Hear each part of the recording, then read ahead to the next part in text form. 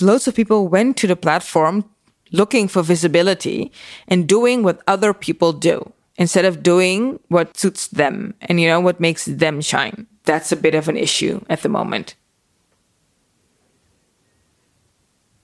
Does make you think? Yeah, it does. Welcome to Virtual Beer Podcast. Grab an online drink with fellow creatives. VirtualBeerPodcast.com. Welcome to Virtual Beer. This is a very special episode because it's the first one I'm actually recording face-to-face. Every previous episode was recorded remotely, and that mostly worked fine, but honestly, I just wanted to do something else. But that being said, we are in the pandemic, and we are respecting the current measures in the Netherlands. My today's guest is Dainahara Polonia, and she is a veteran in the world of online content. She started blogging 11 years ago, and her blog, Explore Utrecht, is a comprehensive bilingual guide to Utrecht for both visitors and locals. Nowadays, she has a team of writers and offshoots on different social media platforms. She has also used all of this as a base to start her own content marketing agency. Welcome to the show. Thank you. Thank you for having me. Today, we'll talk about the wonderful world of online content and hopefully give you some helpful tips as well. So, the first post on your blog, and trust me, dear listener, I checked that, predates Instagram. How different was the whole blogging ecosystem back then? Oh my God, yeah. It's good that you said that. I don't even know when Instagram began, but October of 2010. Yes. Yes, I didn't go on Instagram immediately. That I do remember. I think I waited at least a year or something. But anyways, it was I started blogging because I needed something to be like a positive impulse in my life, because I just finished the university and I was looking for a job, and there was like crisis at the moment. So I decided, how can I do something that I like to keep me busy, not to keep me thinking about all the letters I was sending out and not getting invited for any job interviews. I was still working at the Rabobank at the moment with loads of other girls working there at the telefooncentrale, the switchboard. So then everyone did something they liked. So one went to study Portuguese, the other one, no, I don't know. Everyone did something, and I started my blog. And a colleague that I was working for, she made my logo, which was me carrying lots of shopping bags and having a BlackBerry in my hand. So it's also the age of BlackBerries at the time. Okay. And that's how and I just downloaded WordPress and did some coding and put in the logo, and it was done. I was set to go. And you never stopped after that, right? No, no. And I get this question a lot, but I've really never thought about it. Indeed, I never stopped, no matter what was going on in my life. It's the only continuously thing that I keep on doing. Because I have been, when I was a kid, my mother put me on, piano, violin, flute, dancing, something like that. I did for very long as well. I started dancing when I was 3, and the last time, I think it was around 16 that I stopped. So dancing and blogging were the only two things that I really kept going. It started as a fashion blog, just something I wanted to do. I wasn't looking for anyone else to read it. Beside my friends and my colleagues. So at a certain point that changed. Yeah, that's that old school approach to blogging. Nowadays you start something and you're immediately where are my viewers, And back in the day, we just blogged for the fun of it. Yeah, it was fun. It was something you wanted to do. And I think that's why I've kept it going for so long. It's something that I wanted to do. And now, I monetize it, not completely, but some parts of it. And the reason why I don't want to monetize it completely is that I don't want to lose that sense that it's my thing that I want to do. Right now, I get lots of questions, for example, via social media. Or people think it's their thing, for example, they ask me, oh, why don't you do this? I'm like, it's not your blog, go away. But And also like, you don't pay me. Why should I do something, I don't want to do? And I don't want to lose that. I want to keep it something that is mine. And I've talked about with coaches about this as well, business coaches, and they say, well, you have to see it as not something that is you. You are not your blog. But after blogging for 10 years, 11 this year, and about blogging, how you see and how you feel and how you interact with your own city, it is about you. How do you approach hiring or like working with other writers? How do you manage having other people contribute to the blog and still keeping it yours? That's a good question. What I have a guide, like a brand book, for example, which says like your tone of voice, etc. But I don't want the other writers to lose their voice because everyone writes differently and everyone has a different perspective on things. But it needs to match my my perspective. So luckily, I do all the interviews and I pick the people that that write for me, and then I give them the brand book, which also has SEO guidelines and stuff like that. And the main factor of the blog is the experience. I want people to talk about the experience, and myself and other writers, we don't write about things we have never been to. So you will never find something on a blog that just, some people just sit behind their computer and repost like PR announcements. Repost and something. Yeah, exactly. I do receive a lot of emails, like PR emails, stuff like that. And I know that some people just copy, paste and put it on their blogs. I don't do that. I usually just delete them. But anyways, and look what's going on in the city, and I write about our experience in the city. So also on the blog, you don't find everything that Utrecht has to offer because it's not about everything in Utrecht. It's about what I like in Utrecht. And some people I think some people don't understand that. Maybe I should be more clear about that, but usually they think, oh, it's not on there. Have you been? I'm like, yeah, but it's not up to my standards, so I'm not going to publish anything about it. Yeah, and you reserve the rights to not like something. Exactly, and it's not about everything. It's my curated view of Utrecht. It's like my lifestyle in the city. That's what you're actually looking at. Do you consider yourself an influencer? Or is that word, a bit tainted nowadays? It is tainted nowadays, and loads of people say, oh, no, I'm a content creator. And it's like, oh my, it's so exhausting because sometimes you don't even take your own pictures. I see a content creator as a person that does everything themselves. So you write, you do your videos, you do your pictures yourself, whatever, your designs, everything you do. You have like different roles within your company. And for example, right now, sometimes you see people advertising on LinkedIn or whatever, or having their profile saying, I'm a content creator.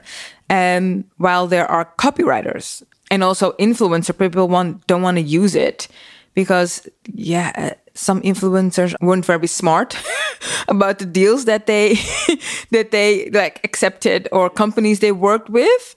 But that doesn't count for everyone. You cannot just say, oh, then all influencers are dumb idiots because someone did something or made a mistake. So no, I don't mind people calling me influencer.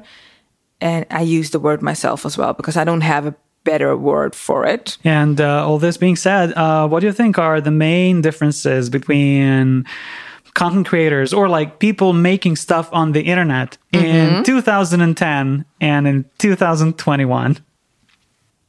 I think the major thing would be back then we started because blogging was new. It was fun. It was your piece of the internet that you can write your feelings. It was seen more as a diary kind of thing. And at the moment, what I've seen through the years of people starting up online, immediately with that business instinct, oh, I can turn this into a business, or I want to go out and dine for free once a week, or, it's always something else they want instead of running a blog or running an online community or whatever. And to be quite honest, that's also why some people don't make it. You do it for a totally like external reason because you want something. You're not doing it because you want to do it. And I think that's the difference. Before we dive deeper into the conversation, this is, I'm not going to say my favorite part, but one of the exciting parts of the podcast. What are we drinking? We're drinking my favorite wine. Well, one of my favorite wines, orange wine, the Moscatel from Spain.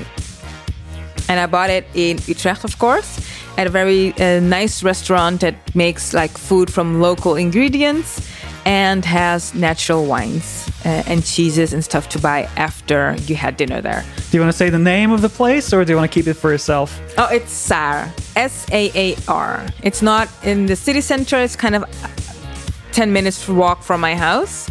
So it's like, well, it's not like a luxurious setting, but it's a very good restaurant and they have good natural wines. There's nothing added to it. It's nothing taken out of it. So this is what it is. It's not like clear wine, but you will see. Oh yeah, smells very fresh, right? Very fruity as well. Uh-huh. So I've never had orange wine. I know that some regions around Europe make it. For example, I know that there is orange wine in Slovenia, for example, but I never had it. So actually very curious. It almost, when you smell it, it's almost as if you're smelling like the stem of the fruit or something. Yeah. I don't know. Yeah. And speaking of food and drinks, we had some eclairs before recording this, and that's another shout out. If you're in Rotterdam and you want a really good eclair, Le Petit Jean, I believe, relatively close to the station and also somewhat close to my house, one of the best eclairs I've probably ever had, especially outside of France. So a big recommendation for that as well. And the follow-up question to what are we drinking is what are we drinking to, aka what are we drinking to celebrate or to forget? Well, let's go for celebration. Well, let's drink to spring. Finally getting, hopefully, more outside, enjoying the weather, the sun. It just, it's an uplifting feeling. And that's what I like about spring. And it's Easter, one of my favorite holidays. And it's also my birthday month. Oh, wow. Okay. So, I didn't know that. 3 things to celebrate. Awesome. Well, to spring. Yes. Cheers. At the beginning, Explore Utrecht wasn't Explore Utrecht. It was called mypersonalstyle.nl. How and when did you decide to pivot, or like did that happen gradually? The reason why I started is because I got a lot of questions, friends, family, colleagues, where I buy my clothes. And it was mainly always in Utrecht, like boutique shops. And loads of people always went to like Amsterdam or wherever to shop and say, oh, you cannot buy anything in Utrecht, so boring. They don't have like fashion or whatever. But still they kept asking me and I was like that. And I was like, oh, they sell this here? And so that's how it started. So it was most like fashion tips, etc. And when I was working on personal style, I went to work for a male website, which styled outfits for men. But everything was mainly about fashion, how you can use, what's the latest trend, whatever, how can you style a jeans, etc. But the basis was always in Utrecht. And suddenly, like, the restaurant business became booming. Like out of nowhere, restaurants were popping up. People were thinking, oh, we don't only have cafes in Utrecht anymore. We have like good restaurants where you can eat because, well, we always had, but also a thing that people thought there wasn't because Utrecht is seen as a city for only students. So there's only cafes where you can buy like bad beer and friet and saté, you know, that's it. And gehaktbal. So just for context, for our listeners who are not familiar with the Netherlands at all, Utrecht is around half an hour by train from Amsterdam, and both cities are in the most densely populated area of the Netherlands. So many people, if they want to go shopping or whatever, like immediately think of Amsterdam first. Whereas nowadays, all the cities in the area are like very cool, and there are cool stuff happening everywhere. So more restaurants were coming up. So we were writing up more about restaurants as well, and cafes, festivals. And you don't go to a website, it's called My Personal Style, to look up the latest restaurant, you know? Yeah. So I pivoted at it was a good choice, but I had to make a decision to either cut out all of the restaurants and everything else we were writing about and go completely for fashion. Because when I started out with the fashion blog, I got to go to events. I got to go to like Antwerpen, to this very luxurious hotel, and to shops. There were sneaker launches. There were things that were going, oh, what's all this happening? And my blog wasn't really big at that moment. So even then I was getting invites already. I needed to think about it. It was like, do I go fully for fashion or do I go for the city? So I chose to go for the city. And that's why I changed it to My Personal Style to Explore Utrecht, which took me 5 months to think of the name. Everything was in English, and we went from English. I decided to go from English and Dutch. So then there will be extra work, of course, because everything needs to be translated. Were you like not scared you were going to lose, I don't know, your Google rank and your backlinks, et cetera, et cetera? Because I know actually quite a few bloggers who are thinking about changing the name of their website. But, you know, when I tell them, well, you know, you're going to lose everything, basically, they change their minds and just decide to not do it at all. No. I'm not so afraid to like change things. Yeah, you have to start again. But that's it. You have to start again. There's nothing else you can make of it. Or you can keep doing something you don't want to do. In this case, I wanted to do both, but I didn't have the time to have like 2 blogs. So I decided to go one way. And it was a good decision because once we got the name and the guy that like the developer put the URL and everything and it launched. From there, it was just only gaining readers, gaining followers. After the change and the rebranding, and after 11 years of blogging, if it's no secret, what are your stats? Well, at the moment, actually last year, I think December, I decided to like stop writing for a moment because I wanted to really think about what's my next step was going to be like. So I haven't written since December. Other people have, which is actually the longest time I've never written a blog for Explore Utrecht. But I'm getting anxious to start going again, so that's good. So the stats is it depends. We used to, of course, have also tourists on the website, and because of Corona, that's not happening, which is not a bad thing because it grew within Utrecht. So the blog is not focused on tourists. It's a blog for people that live in Utrecht and want to get to know their city better through my eyes. So like 70% lives in Utrecht, and the other percent comes either from the Netherlands or from abroad. So now within Utrecht itself, I have like 10K readers a month. And Google is doing very good because last year I had this Google like SEO project because I've never thought of SEO before. I was just write and just do whatever you like, you know.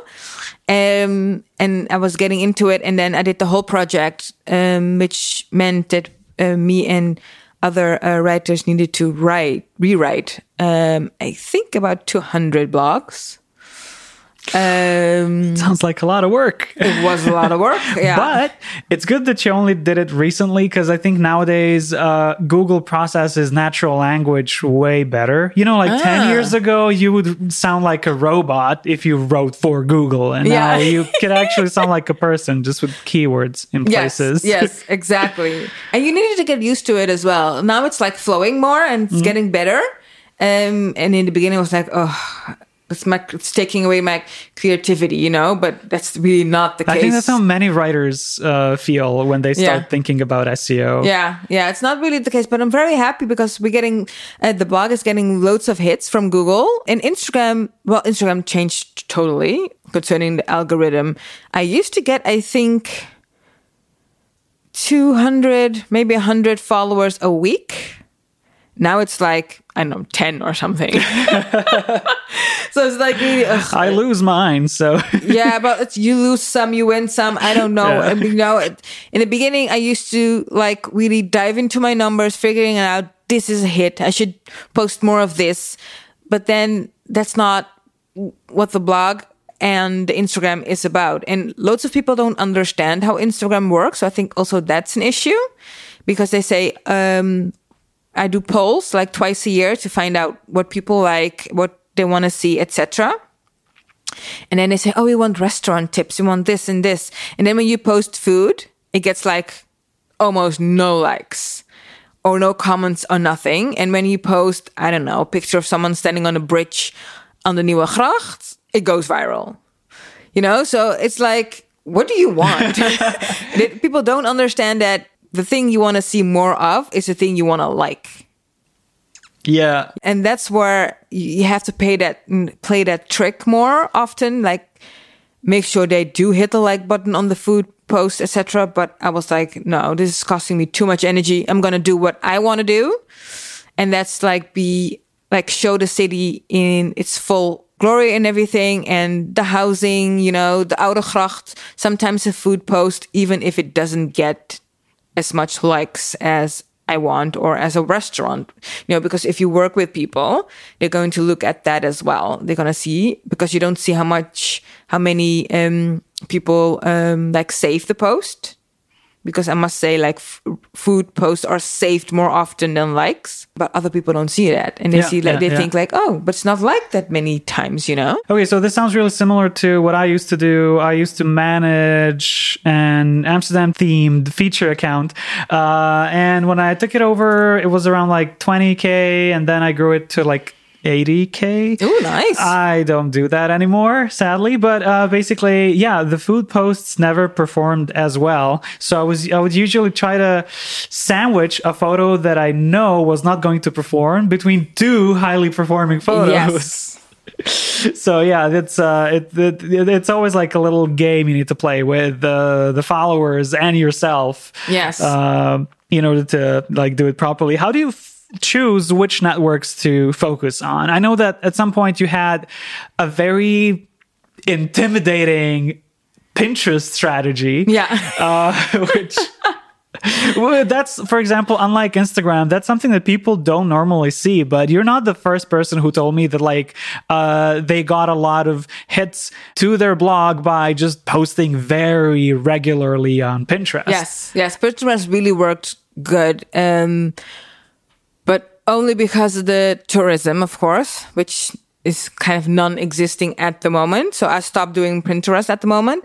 But as soon as like this is over, I will start up again. Because I used to get more hits from Pinterest than I did from Instagram. Wow. And people from Instagram just do not want to leave the platform. You want to be there and just scroll all day and whatever. And well, Instagram also discourages that. Yeah. So I usually almost never tell people to go to link in bio.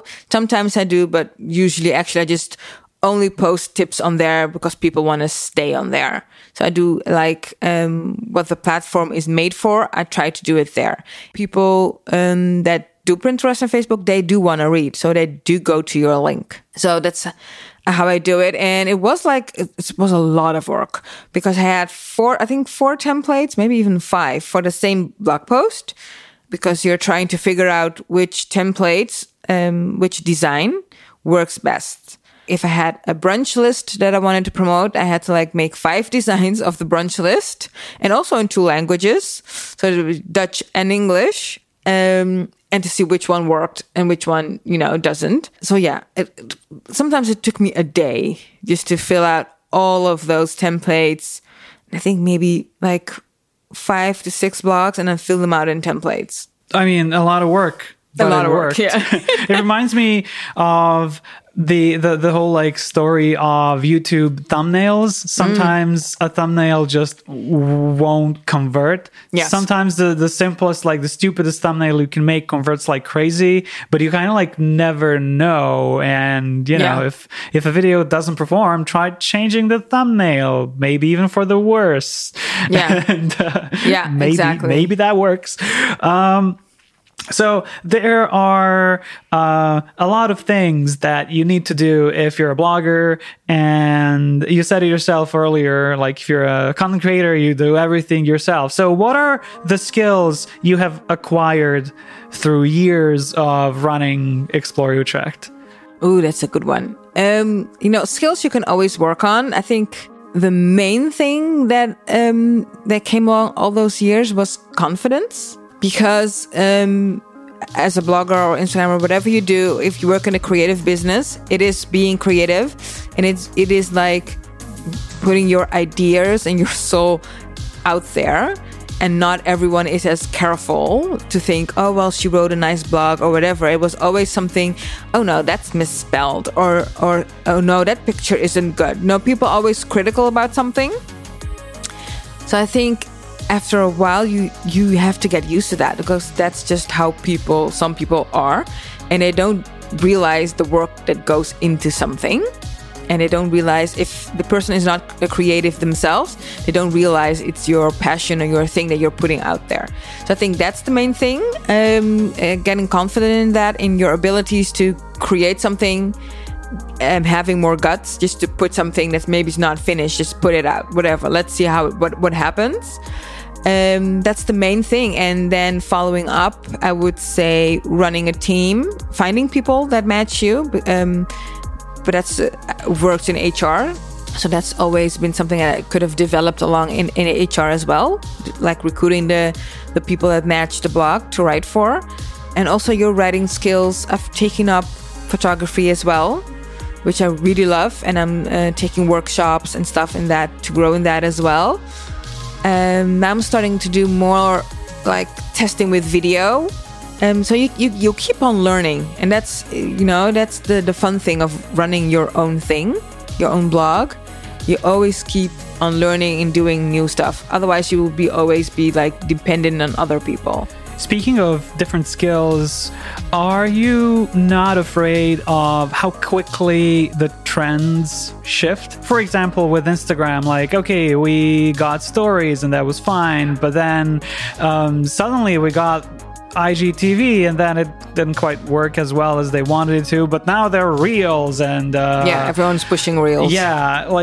Sometimes it feels that you have to like adapt really quickly to everything a social network throws at you, just to remain, I'm not going to say relevant, but to remain performing on the platform. I would say relevant as well, but that's why I don't depend on social media. I depend on my blog. I know a lot of bloggers that went totally for Instagram, the micro blogging, whatever it's called nowadays. They stopped blogging and started doing loads of Instagram, grew very big on Instagram, sponsorships, etc. But doing a lot of Instagram, you're doing a lot of work for someone else's platform. So actually you're working for Mark, you're not working for yourself. And every time something news come along, like not reels, or they're updating the platform, it crashes again, and then you have your post because you have a sponsorship, and that crashes. You're too dependent on social media. So always number one is my blog, and not Instagram, not Facebook, not Twitter. It's my blog, and that's where people come to. When you Google, I want people. Right now, like I said, last year I did the SEO. For this year, I'm taking it a step further and looking at really which blogs performed and writing more about those blogs.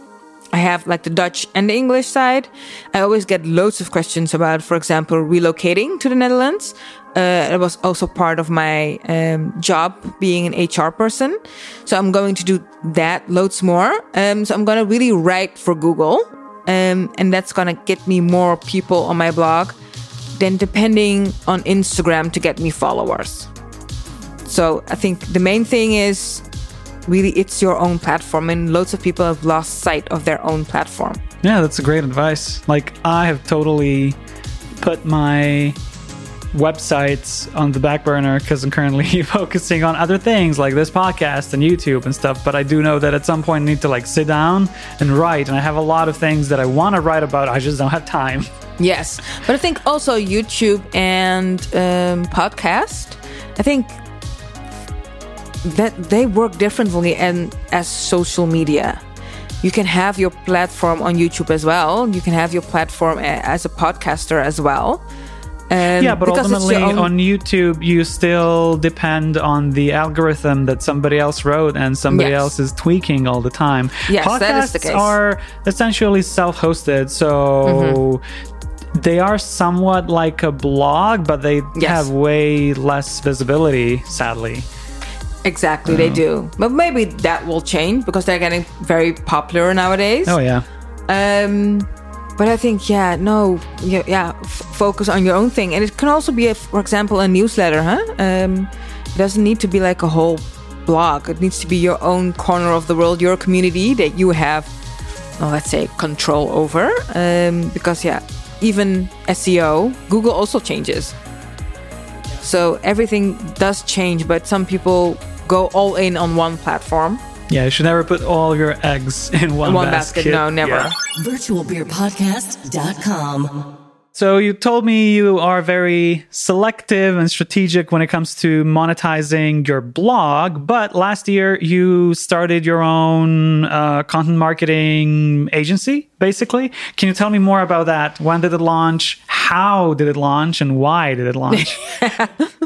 Well, I stopped working at HR because I wasn't able to grow, and I'm quite ambitious and wasn't able to do what I wanted to do.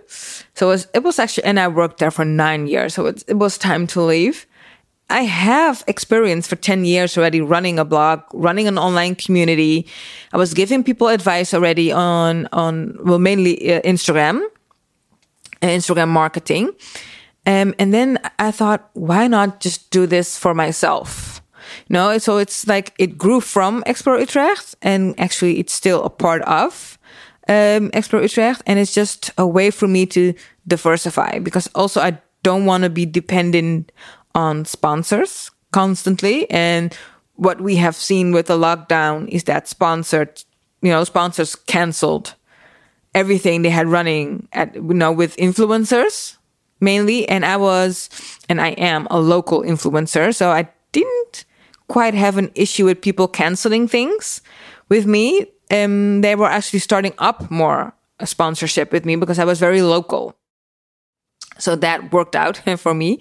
And so I started the company to help other people also grow a brand online and not be focused actually too much on Instagram or social media, but really focus on, if I Google your name, what do you want me to see? Because you can control what I want, what you want other people to find and see. And loads of people think, I can only be on Instagram, and there are, my target group is there and I can grow a business there. And I always say, let's not do that. Because everybody's on Instagram, theoretically, every target group is on Instagram. Yes.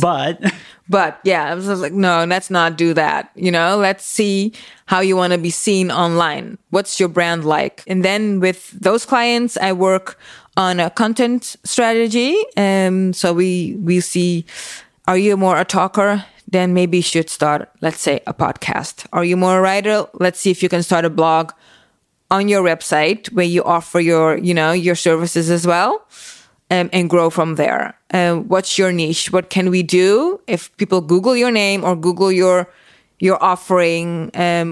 What comes up? As we were preparing for the show, you told me that a thing that business owners today get completely wrong about social media marketing is that they focus too much on social media. Is this it? But they still need to use social media in order to get their message across. So where's the line between focusing too much on, let's say, Instagram and using Instagram for something more purposeful in the end? Yeah, you want to have an impact. So I think also it's not a bad thing if you only use social media, but if you use it to make a lasting impact on your audience. And because that's the whole thing. You want to stay top of mind. That's what social media is for. But you also want to create your own corner on the web that's about you and your business, where you can always refer people to, because people want information and they go looking for information. They don't always go looking for information on Instagram. They sometimes loads of people still Google, and then you're lost. They can't find you. If you put so much effort, and I'm not talking about like restaurants nowadays or stuff like that, or a coffee place. I'm talking if you are an entrepreneur and you have a business, or you have an online shop or whatever, or you're a coach, you want people to refer to something other than Instagram. You want to say, oh, here are my services. I wrote this blog. I can really help you. And it's such a waste if you write, some people like microblog on Instagram. I'm like, yeah, throw in 200 more words and you have a blog. And then you recap that blog for Instagram. It's not that hard to think of one major content source and then spread it around. Yeah, repurposing content is... Yeah, exactly. I think people are just intimidated with everything that goes into writing a blog post. For example, SEO, etc. But you need SEO for Instagram nowadays anyways. Because you need to write quite smartly for your account to pop up. It works kind of the same for Google. And if you write a blog post, 500 words, how much characters is Instagram? I don't even know. And you cut it into like a recap for 100 words, you have an Instagram post. And maybe what I do, like if I write a blog, I don't know, 7 tips, something like that, 10 tips. If I write a blog for 10 tips, I actually have 11 Instagram posts. Right. So that's what I do. I don't waste my time thinking of 11 Instagram posts and have nothing on my website. Or an ebook. When I write an ebook, fine, I can write an ebook. I have an ebook, I think it's 10 pages. That gives me like unlimited resource of Instagram posts. It can be like people think it's too much. Oh, I need to write a blog. I need to think about this and that. But it's like spending all your time only writing for social media. I think that's a waste of time. If I remember correctly, you've launched the creatorstudio.nl right before the first lockdown, right? Yes. How was that? People found themselves, and with people, I mean like organizations, like city marketing organizations, for example. I think for them, this was also a new thing because they were also only focusing on bloggers from, I don't know, Europe, let's say Italy, Germany, whatever, Spain, bringing them to the Netherlands, to Amsterdam, to Utrecht, to The Hague, and showing them, more Holland promotion outside, like international promotion of the Netherlands. And suddenly they were like, oh God, what do we need to do now? My work shifted from my own agency to Explore Utrecht more. But after the first lockdown was done, things started rolling again. People start being unsecure what's going on, and just thinking, yeah, well, we need to get our business going because we don't know how long this is going to last. So I worked for a museum for a few months. It was more for a closed museum than open one, but okay. They needed to be more visible online, so that worked out perfectly. And I had clients that wanted to like really invest in their visibility online. And yeah, took the time to do so. And I think a lot of people finally found out how important online is. Lots of like shops and restaurants or whatever were like, oh, we're fine. People can, come to us and, stuff like that. And now they found themselves like, oh shit, what now? There's where I came in. So growing a community as large as I did is now really paying off. With the pandemic, everybody's now living on the internet, maybe even more than we used to before. Mm-hmm. Did that bring any shift or any changes to the world of content marketing? It did. I think a lot of people now see themselves as content marketers or Instagram strategists, and like, you have like 2 followers. What you're talking about? Stuff like that. So loads of people are doing that nowadays. And I think, I'm not sure it's because loads of people are on Instagram, but to be quite honest, I find it a little bit boring nowadays because everyone does the same thing. There are some people that are like real creators, and then you find them and then you go, oh, you make this work for you and you put like all your talent into it. But mostly it's just like blah. And you're like, oh, okay, And that's because loads of people went to the platform looking for visibility and doing what other people do instead of doing what suits them and, what makes them shine. So I think, that's a bit of an issue at the moment.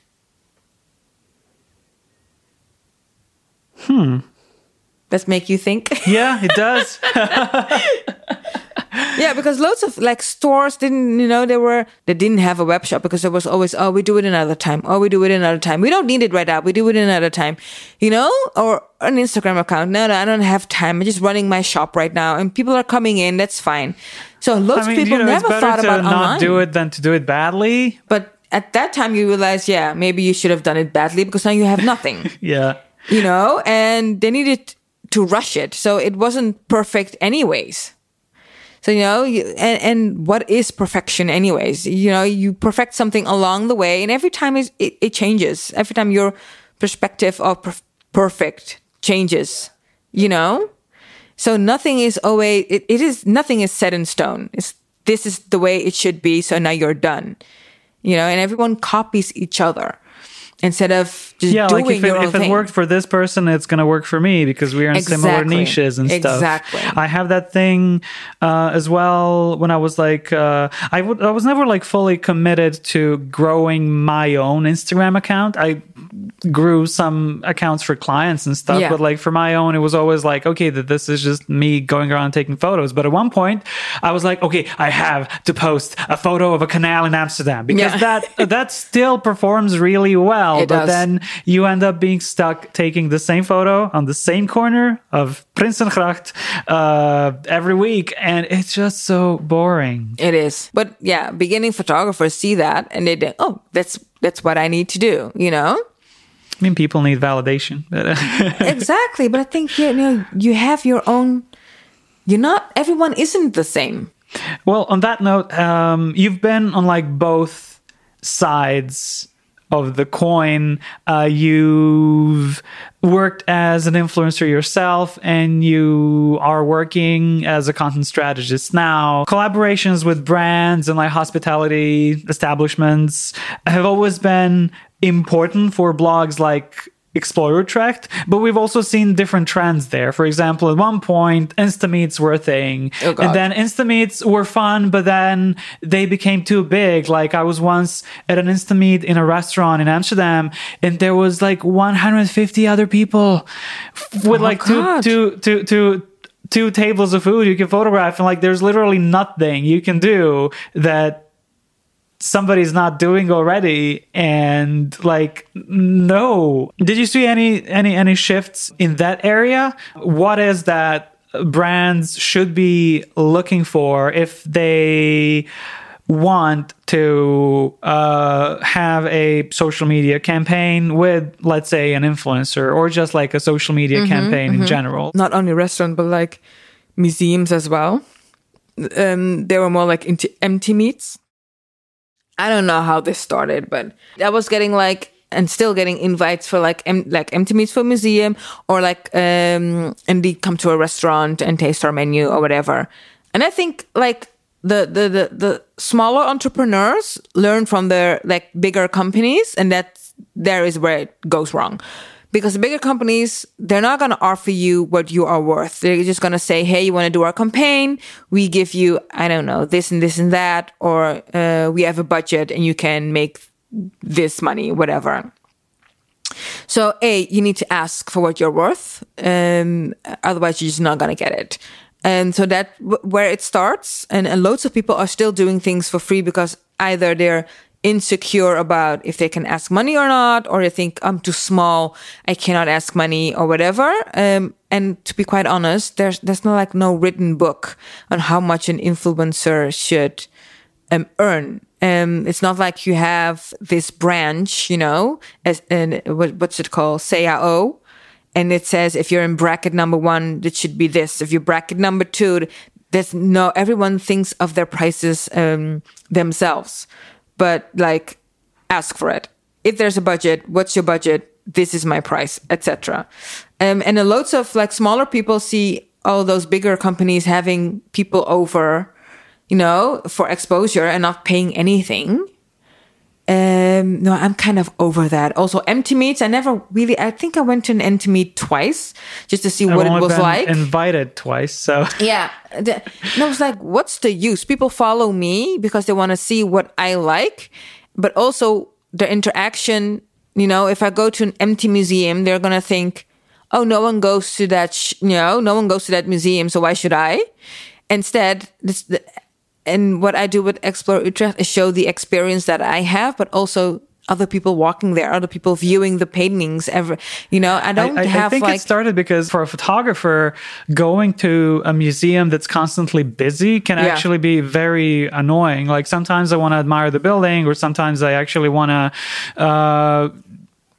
take a photo of an artwork in the space just without a crowd of people there. Yeah. So like I can see how, some Instagrammers can find that actually very like inspiring. You have more time, you can do stuff. Exactly. But at a certain point, it was like ballerinas and I don't know, outfit changes. I'm like, oh yeah.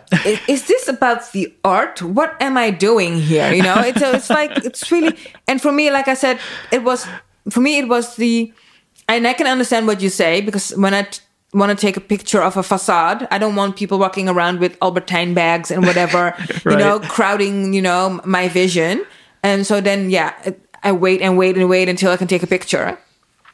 But for within like museums or restaurants, it is important for me.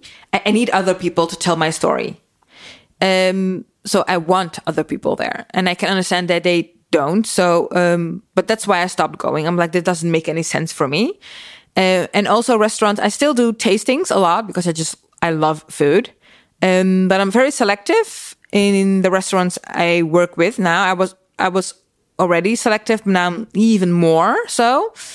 And to be quite honest, I'm even thinking about totally cutting that out of the blog, and I just pay whatever if I go to dinner for a restaurant and I share that. Because I don't think people, like you said, like they just invite everyone. And, they don't put any thought into it. So what's your tip for, let's say, a brand or a restaurant or a tourism board who wants to work with an influencer? Like, don't make big Instameets because they're weird, or select the person that represents your brand the best way.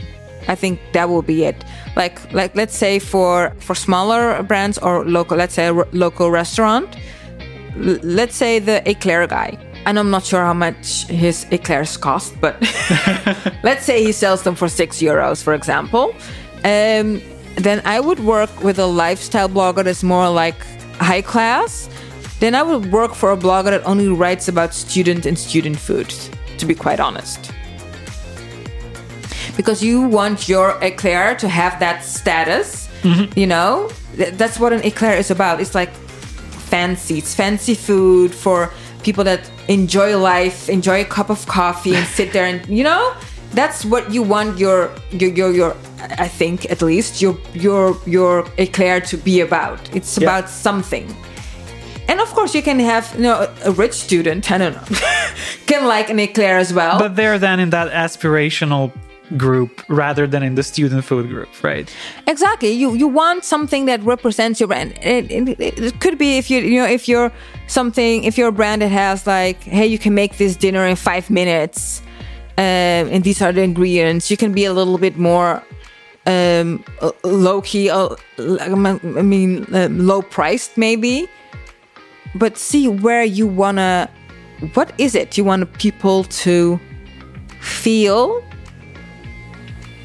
when they are interacting with your brand? I think that's the most important thing. If I see like a very expensive, fancy eclair, I think of rich lifestyle, you don't need to be rich, let's say have money to have a rich lifestyle. Let's be clear about that one.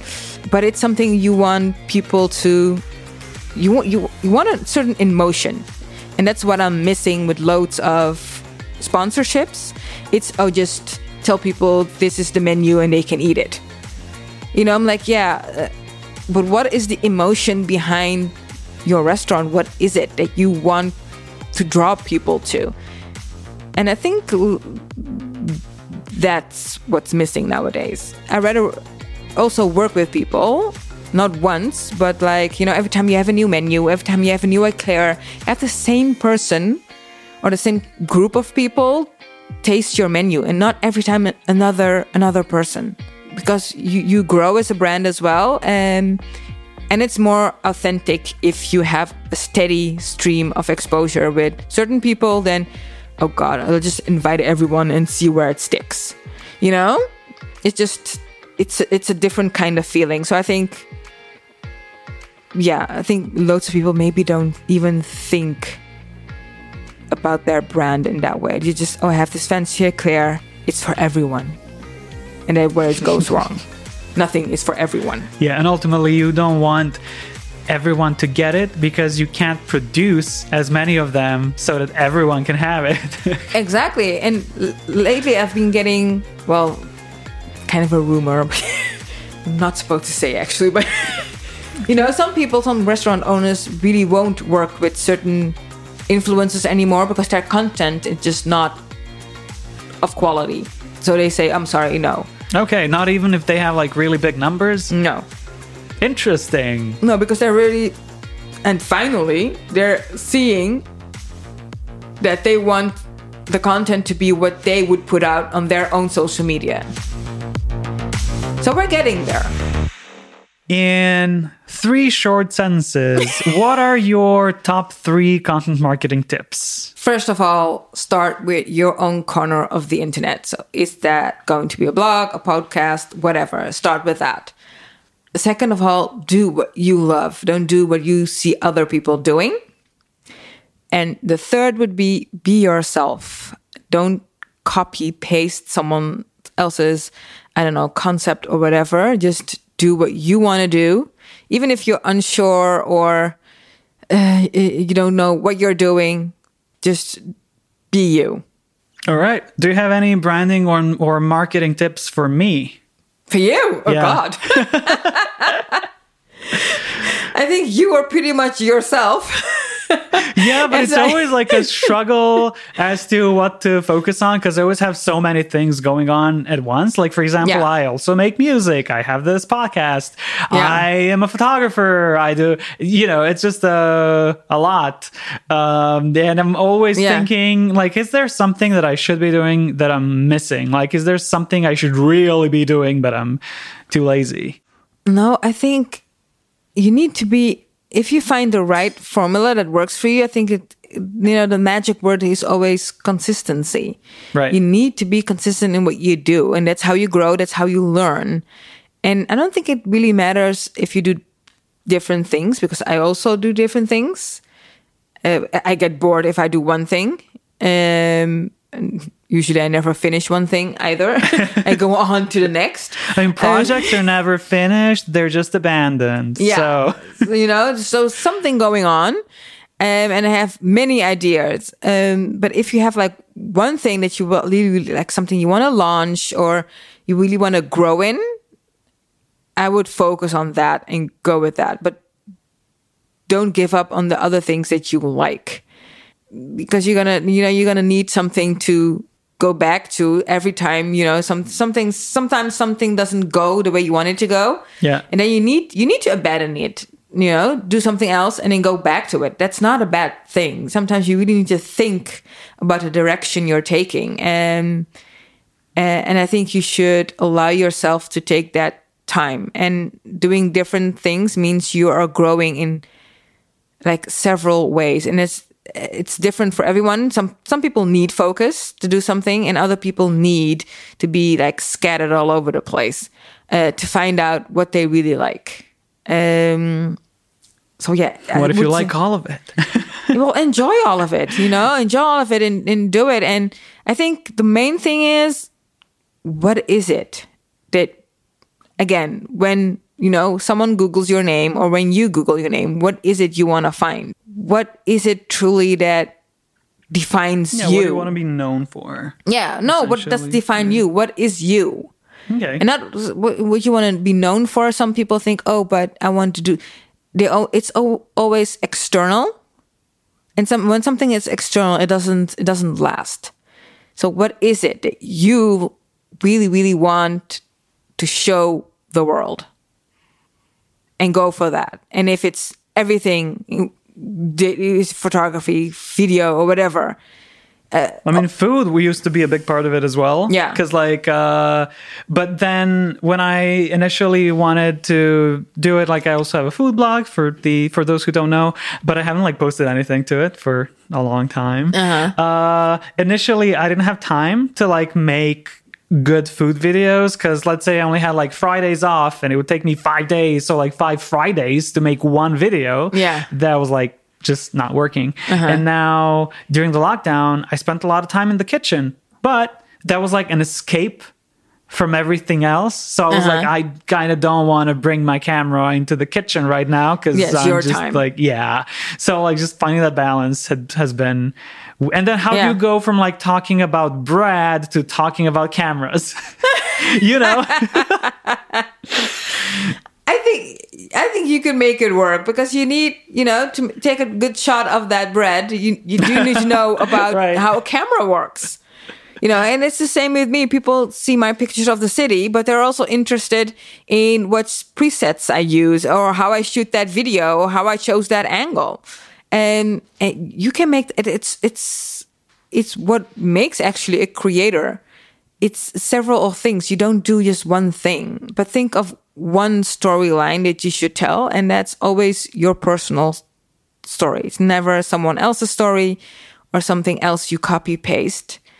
And make your passions work for you. And I think really think about, what is it you want to put out in the world? What is it you can teach people that makes you happy? And that's what you go for. And loads of people brand for a market. They do and I've never done that. Investigate or research the market. Oh, this is what people like, so this is what I'm going to put out. That's not sustainable, because you're not gonna last very long if you do it that way. If you do what other people like, you need to do what you like, show people what you like, and eventually you will find a market for that. It is what takes the long way, because it's the hard road. Maybe it sounds selfish, but if you cater to yourself and you do it in an honest way, authentic way, you will find your own community that likes what you do. And the final question, what are the plans for both Explore Utrecht and Creator Studio in the future? Creator Studio I can be very short about. So that I'm going to go with one course right now. I had several courses, to be quite honest, because I also always change everything. So I decided, no, that's not working for me. And I've decided to go with the online marketing. So I really content marketing. I really think with people, how can I make my brand online bigger? That's the main thing, and that's one course that I'm going to put out there, and that's it. And with Explore Utrecht, actually, I don't know yet. The brand is not going to be as much about the city anymore, which it was in the beginning. It's going to be more about me.